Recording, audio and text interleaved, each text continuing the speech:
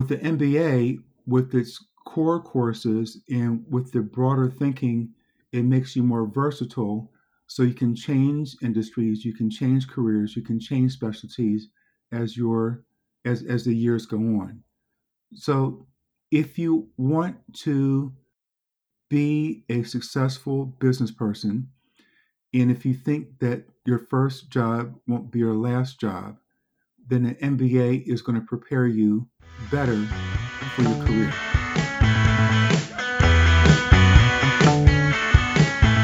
Hi, friends. This is Austin, and welcome to another episode of Gritty and Curious.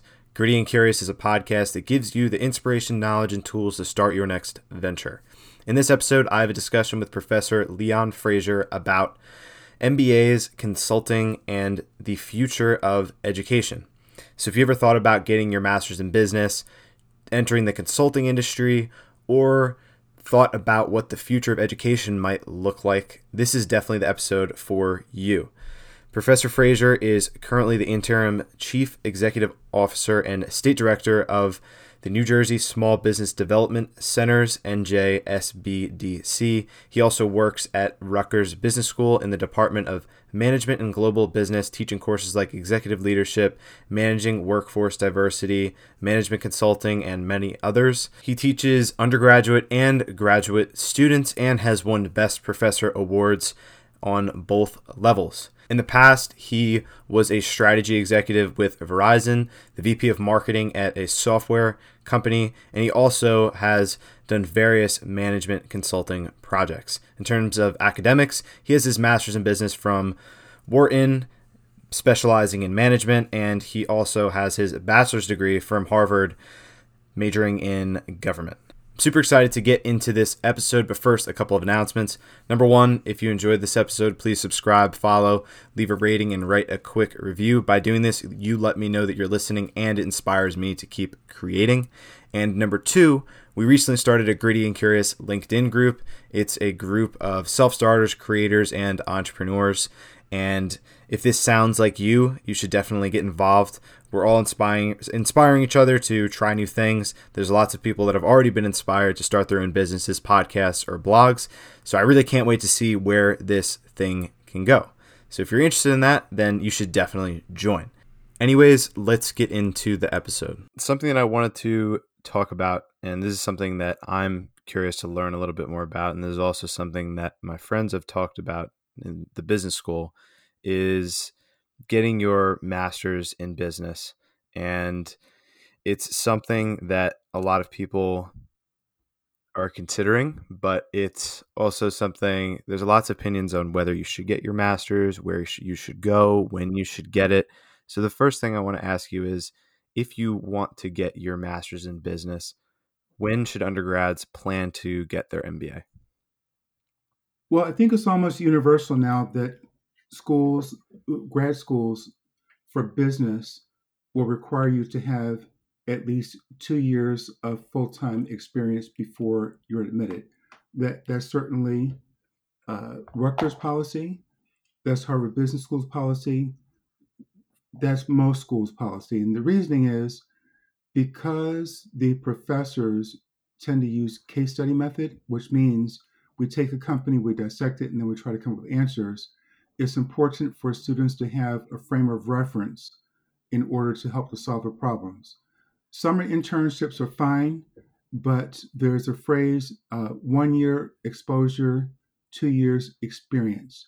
So once you have 2 years under your belt, it's more it's more meaningful. So I would highly recommend work experience in between. I believe the Harvard Business School has some sort of program 2+2 where you can uh, apply in your senior year, be admitted immediately, but your matriculation doesn't start from 2 years hence.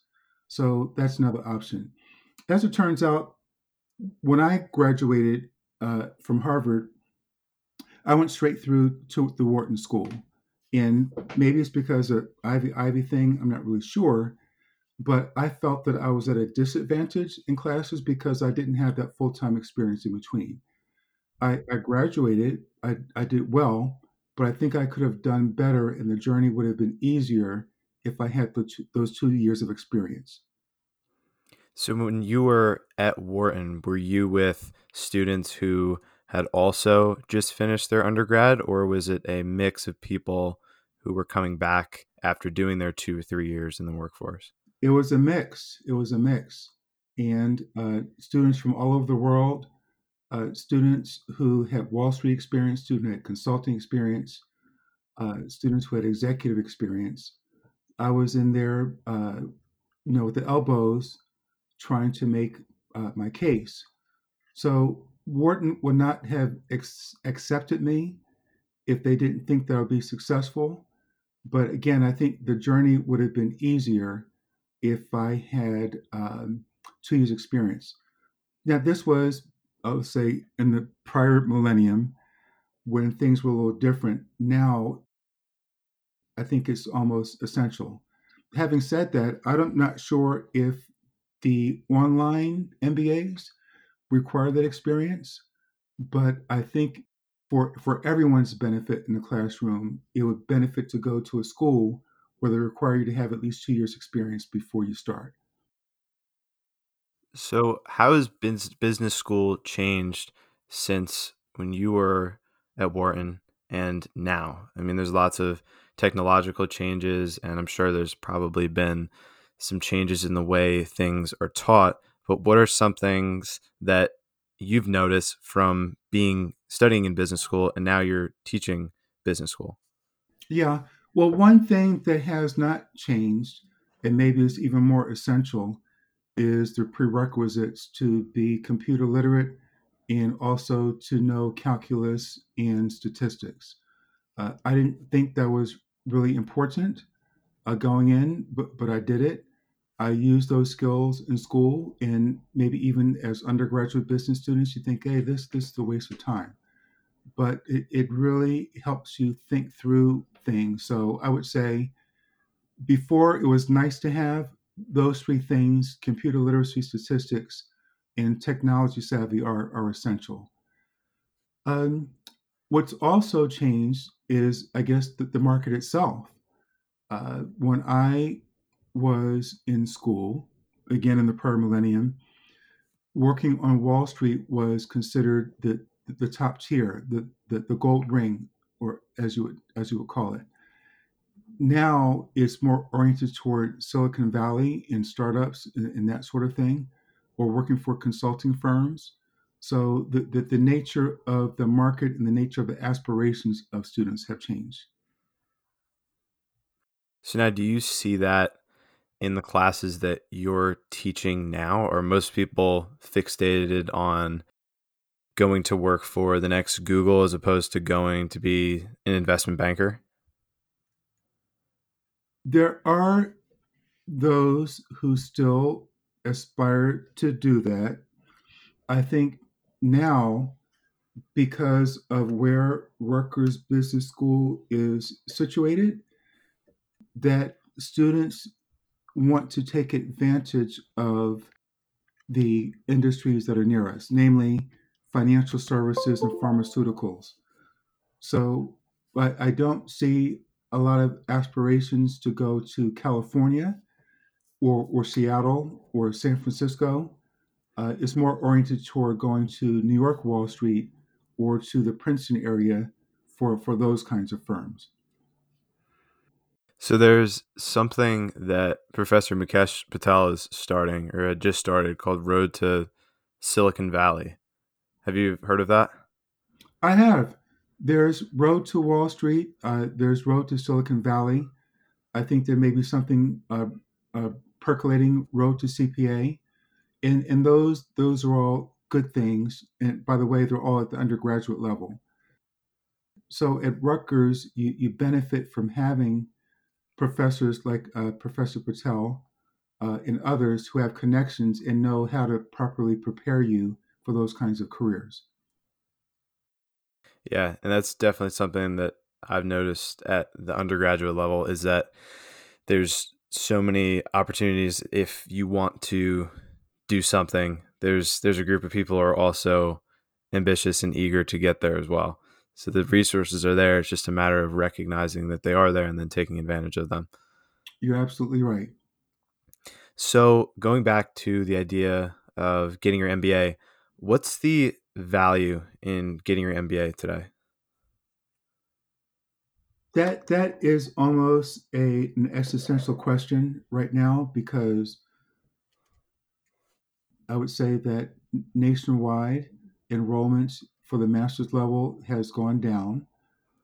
There's been even while the trend is going down, there's been an increase in online MBAs, and in addition to that, with the MBA program being 2 years, a lot of folks are opting for 1 year programs, specialty masters, let's say in quantitative finance or in analytics or those kinds of things.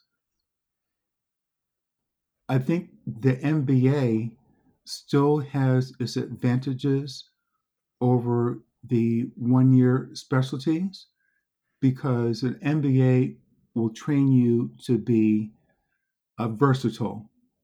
And with the 1 year specialty degrees,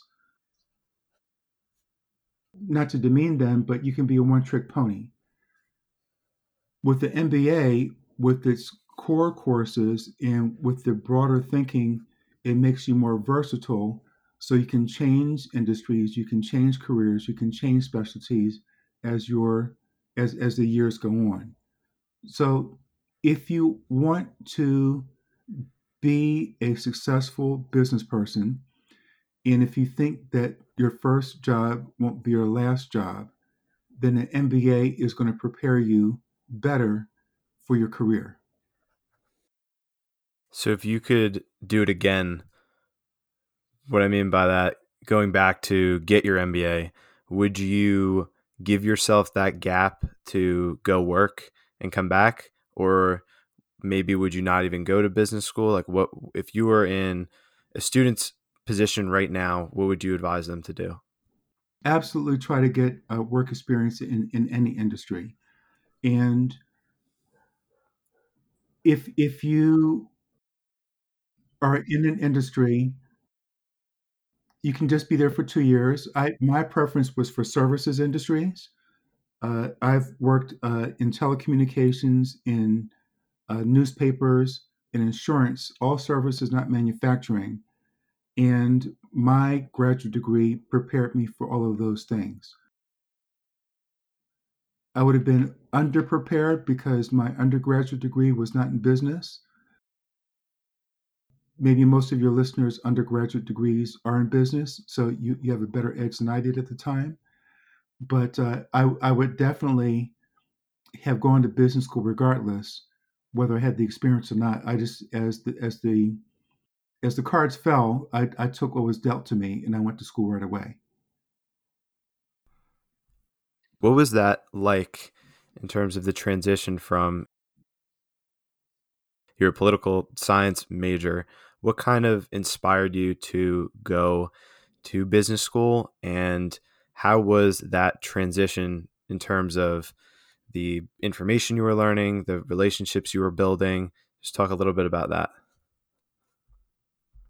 My major in business school was management, and I looked at it from the perspective of there are different types of organizations, but there's a commonality in how they're managed. They're for profit entities, they're not for profit entities, there are government entities, and let's say they're healthcare entities, which can cross across all of them.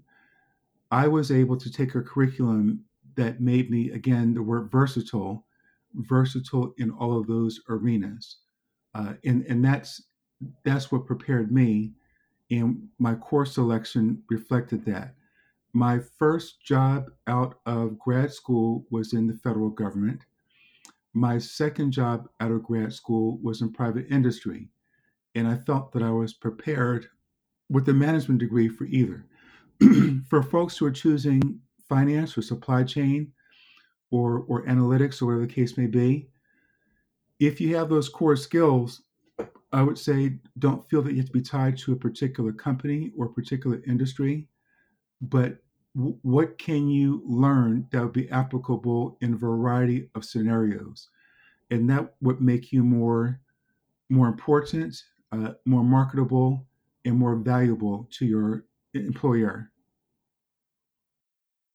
So something that we have kind of gone back and forth with is the value of getting your MBA. And you keep referring to how it makes you a more versatile candidate and it makes you understand different things and just become a more well-rounded person. But what specific skills do you learn when you're getting your master's in business, whether that be critical thinking, from solving cases to problem solving, creativity? What are some specific skills? Well, undergraduate school is preparing you for your first job as an intern or an analyst and so forth. You're expected to have some fundamental skills and be supervised. You're not going to supervise anybody your first job out of undergraduate school. For graduate school, the expectation is one, your level of skills is higher, and two, that you'd either work on a team or be the team leader, and that's managing people. So the MBA experience is more rigorous. The skill requirements are higher. The cases are harder. The professors are harder on you because they're trying to prepare you for the environment that you'll face when you graduate. So, on the undergraduate side, even as a leadership and management major, it's it's it's theoretical because you're not going to do that right away when you graduate. If you have an MBA degree, it is highly likely that one, you'll work on a team, two, that you'll lead the team, or three, that you'll even be at a higher level than that, maybe even director or vice president. Your expectation is that you're going to get into a higher slot than you were when before you came to business school. So, in short, you're prepared more rigorously because the expectations of you when you finish are higher. And you must be able to compete at that level in business school in order to compete at that level after you get out of business school into that first postgraduate job. So another thing that a lot of undergrads and people that I've talked to are concerned with and want a little bit more information about is the difference between the top 10 and 20 business schools and the others. And like a lot of people get very obsessed with the this top 10 or these lists that you see online, and it's unless you're there and you got your education from one of these top schools and you are able to compare it to another school that's not a quote unquote target school, it's hard to understand the differences and what makes a target school and the most competitive. So what I want to ask you is, what is the difference between a top 10 business school and all of the others? In a sense, it's almost a self fulfilling prophecy that if you believe the top 10 schools are the top 10 schools, then they will be. And then it creates a cycle where they attract top candidates and so forth. So let's take Harvard Business School, for example. The age of their students skews higher than it does for most other business schools. Well, when the age skews higher, that means they have more experience. Let's say not 2 years, but 5 to 7 years. Well, someone with 5 to 7 years experience is going to be more prepared than someone with 0 or 2, and then they get hired. Okay, so again, it's a self fulfilling prophecy. And what's sad is that why would employers make a decision about someone who had to make their own decision when they're 16 or 17-year olds about what undergrad school they went to in order to prepare for them for the grad school that they're going for? The The top 10 schools have more money, they have bigger endowments, they get more research grants, they're able to rather pay their professors more, and consequently, they're able to be more selective in the professors that they have. The professors of the top 10 schools may have been somewhere else, and then let's say even they graduate to the higher level at a top 10 school. So they do have those assets going for them. If you're not at a top 10 school or top 20 school, and Rutgers is neither, you're going to learn the same things. It won't be from people who have written books or have been on television, but you'll get the same thing. It just means that you need to try a little harder than the folks who are like honey at the top 20 schools, attracting the bees, employers. You've got to make more noise in order for them to see you. It is harder, but it can be done. Yeah, and that's something that I love, and I think a lot of people love about Rutgers is the determination, the grit, and like all the behind the scenes stuff that super ambitious and determined students do to get their faces in front of big name employers. And a lot of people have these goals that they set for themselves, freshman year, junior year. I want to work for this company, I want to get an internship here, and they're getting the same jobs as students at these top 10 schools. And it's amazing because it's just that kind of culture that Rutgers has and New Jersey has. And it makes me proud to say that I go to Rutgers, and I just have so much pride in what Rutgers University has done for me and for everybody around me. Let me just add one more thing about that, if I may, before we switch, and that is that the feedback that I've gotten and that Career Services has gotten about Rutgers students is that their action more desirable because they work harder, even among the Big Ten graduate schools. They come in, they work hard, and they stay, as opposed to the so-called top 10 or 20 schools. They come in with a sense of privilege. Oh, okay, what can you do to keep me? And after 2 years, I'm going to bail and do something else. So we actually, in the Big Ten, have an advantage for that very grit, hard work, and ethic that you refer to in your remarks. Yeah, and I definitely see that. There's no sense of entitlement really from any Rutgers students. It's not like they're walking into interviews and with a chip on their shoulder, and they know that they have a target on their back, but they don't care because that's just what it is, and everybody's fighting for these positions, and everybody wants to help each other out and just kill it overall. So, all right, I'm glad we talked a little bit more about that. Yeah, so now let's move on to the topic of consulting because you have some experience in this area, and this is something that we discussed we wanted to talk about. And the first thing I want to ask you is, what is consulting? I'm going to answer it a little differently. I'll say that we can talk about consulting in terms of two different views. Let's say two sides of the same coin. First, let's talk about the consultant, and then let's talk about the client. So, a consultant is someone who diagnoses a client's problem and seeks to influence the client to accept their recommendations.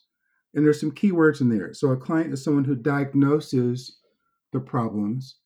The client says what the problem is, and just as a doctor would diagnose an ailing person, you have to go through different sequences and tests to see what the underlying problem is. And then once you know what the problem is and you make your recommendations, you have to influence the client to accept the recommendations because you don't have the power to make them accept the recommendations. So you have to use your persuasive power to say, yes, we've done this. This is what you need to do, and go for it.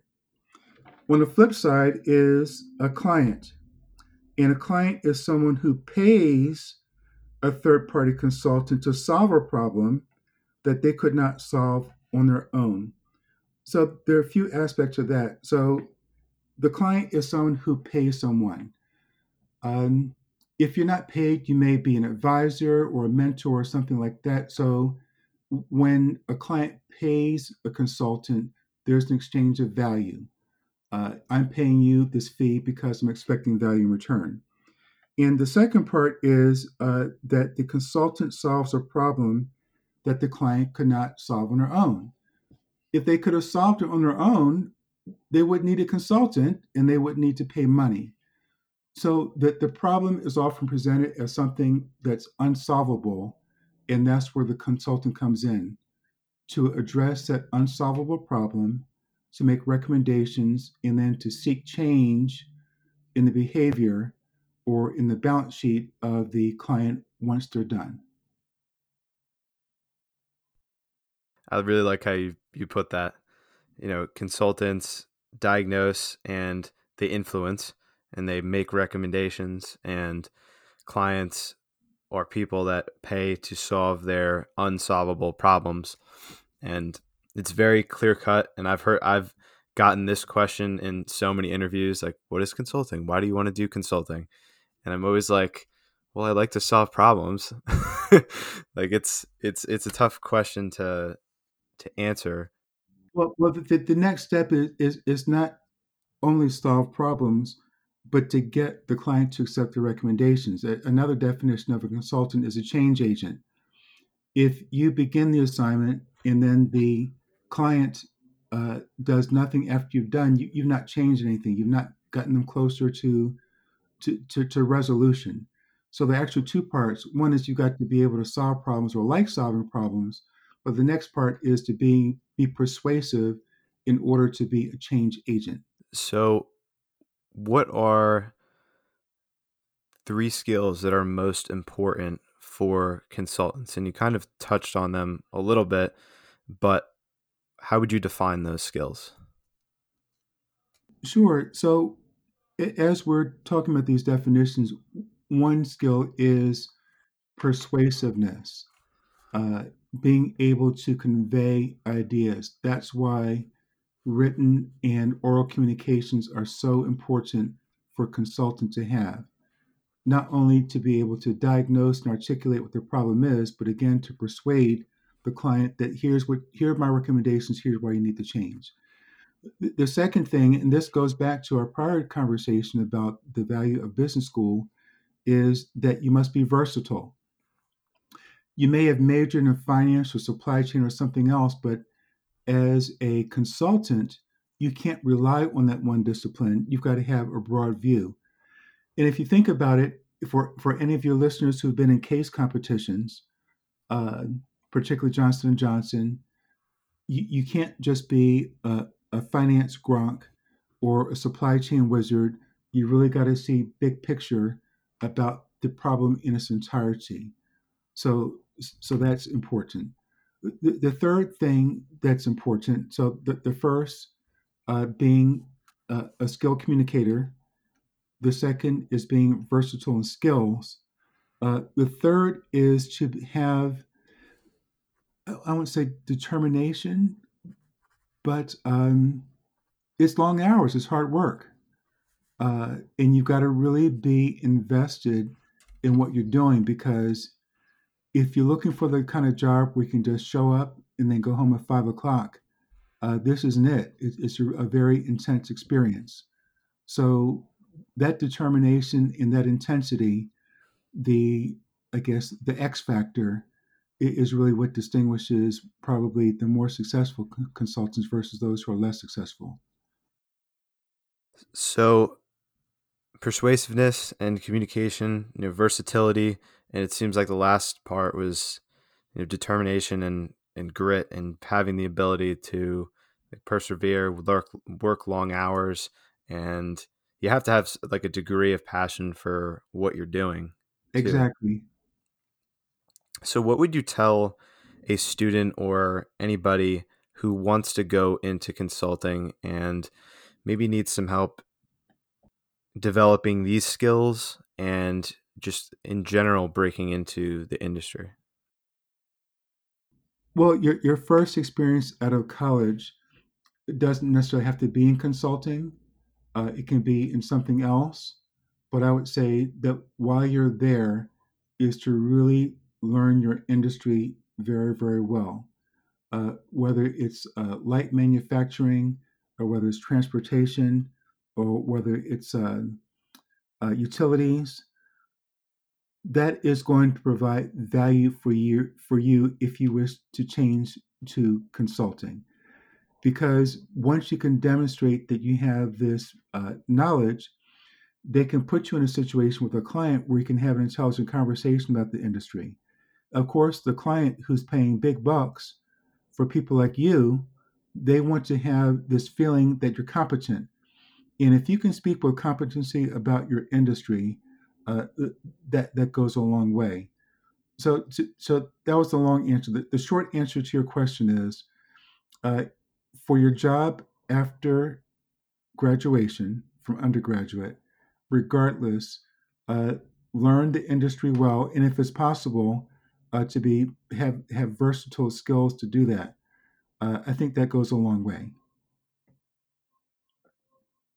So something that we talked about before was with regard to business school is that there's a decreasing trend in in-person MBAs. There's the increasing trend in online MBAs, and there's an increasing trend in these kind of specific 1 year field like degrees, professional degrees. And something that I've been thinking about is the future of education as it relates to COVID and moving online. And if we're seeing a trend in an increase in online MBAs, could you see an increase in online undergraduate programs as well? That's highly likely, and I think next year, next academic year, 2021, will be a turning point in education to see how that turns out. Some educators are concerned that students will just go to, let's say, community college and not transfer over, because the cost is less. All schools, whether it's Rutgers or Princeton or Monmouth or Montclair or any of the other colleges in New Jersey or across the nation, are going to have to really study hard about what this next year brings. Are graduating seniors going to not show up next year if it's online and come a year later for the physical experience? Will people stay longer in community college? Will people just seek to go right into the job force, into the workforce without a college degree and manage it that way? So we don't have the answer. We don't have the answer in spring and summer of 2020. It won't be until spring or summer of 2021 that we'll have a better idea of which way this wind will blow. So this past semester has kind of been like a I like to call it like it was basically like an A/B test for online learning in college. And I've definitely learned a lot as a student in how learning could look like online in the future. And I'm sure that you as professors also learned a lot from teaching online. And what I want to ask you is what have, just based on conversation you've had and your connection with Rutgers, have professors, administrators, etc., kind of learned from this past semester of being online and being forced to iterate your lesson plans and change the way that you're teaching? Student engagement has been and always be the most important factor, whether it's live face to face, whether it's live over the computer, or whether it's asynchronous, where the professor records the lecture and the student looks at it later. So, at the risk of sounding boastful, the reason why I've won these Best Professor awards is because I have student engagement as paramount as part of the teaching process. By student engagement, I mean asking questions relating to students' experiences, uh, knowing their background, knowing what the likes and dislikes are. Uh, to have a one-way conversation for 3 hours doesn't make any sense. But just as when you pick what retail store you want to go to, you're trying to find a good experience and get the value out of the store when you walk out of the store. The same is with the classroom. You're going to show up to the classroom as a student if you feel that you're going to get the value that you plan for and that you actually leave with. So that's why it's really, really important for to have student engagement both live and in person. So it means asking interactive questions. It means breaking students into groups. Is to encouraging debate. That's what makes it successful. So it's funny because I was thinking back to intro to management, and if any of the listeners didn't know, I'm a teaching assistant for Introduction to Management. And one of the most difficult concepts to teach is employee engagement. I don't know what it is, but for the past 3 semesters, like, students don't understand it. It's difficult to teach. I've talked with my professor about, like, several times. He's asked the entire TA team, how can we better teach employee engagement? It's so difficult to teach. And you're saying, student engagement is the number one priority in the classroom. And from a student's perspective, that's 100% true. If my professor is giving me a voice, he's keeping me and my peers engaged, he's introducing us to new topics and encouraging us to share our ideas and work as a team, I'm much more engaged, and I'm also getting a much better learning experience. So the question I want to ask you is, what would you do to teach professors how to engage their students? Well, we talked in your prior question about online versus live, and for Rutgers professors, they had to convert from live to online almost overnight, like literally within 10 days' time. We really didn't have the time to talk about best practices and to enforce best practices. Uh, Over the course of the summer, there will be a review of the technology and about the practices to encourage engagement. So, um, the, the short answer to your question is that what will change will be a more rigorous conversation about what best practices are, and for the leaders of the school to ensure that those best practices are actually not only conveyed but demonstrated. So the transition from teaching in person to teaching online has definitely been a tough one. But what has been the biggest struggle for you and other professors in making that transition? Well, one was learning the technology. We had different choices. We could use Blackboard, we could use Zoom, we could use WebEx. How do you know which one is best for you based on what you want to teach? Which uh, technology had the biggest capacity? Which technology allowed you to write on the board? Or which technology allowed you to have guest speakers come in without any problem? So that issue was kind of overlooked. I think that next year, Rutgers Business School is transitioning to Canvas, which has been optional with other Rutgers University schools. So I think there'll be more uniformity, at least in the technology.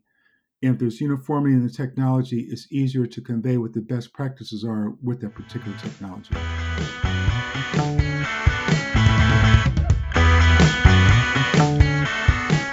I hope you found value in this episode. I definitely did. Getting an MBA has always been something on my radar, and it was great speaking with Professor Fraser about this topic because he has a lot of knowledge about education and business and offers a very unique perspective on that big question, should I get my MBA? If you have any additional questions, you can find Professor Fraser on LinkedIn. He is an awesome guy. Also, shout out to Prerak Patel from episode 9 for connecting us. Without you, this conversation wouldn't have happened. If you haven't checked out episode number 9 yet, definitely go back and check it out. If you found this episode interesting, you'll definitely be interested in what Prerak and I talk about in that episode. It's about the consulting industry. We talk a little bit about how to get an internship, how to get a job. I think you'll really like it if you liked what we discussed in this episode. But anyways, this has been the Gritty and Curious Podcast, a podcast that gives you the inspiration, knowledge, and tools to start your next venture. Until next time, thank you so much for listening.